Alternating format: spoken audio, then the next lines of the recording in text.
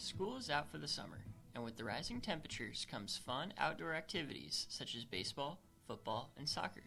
While team sports are a great way for kids to let out energy, they also can lead to a higher risk of injuries and concussions. When a child experiences a concussion, symptoms usually include confusion, dizziness, or nausea. A common myth about concussion recovery is that the child should not sleep through the night for fear of slipping into a coma. Pediatric neuropsychologist Michael Mohrland says this myth isn't true, and in fact, a good night's rest can help promote recovery from a concussion.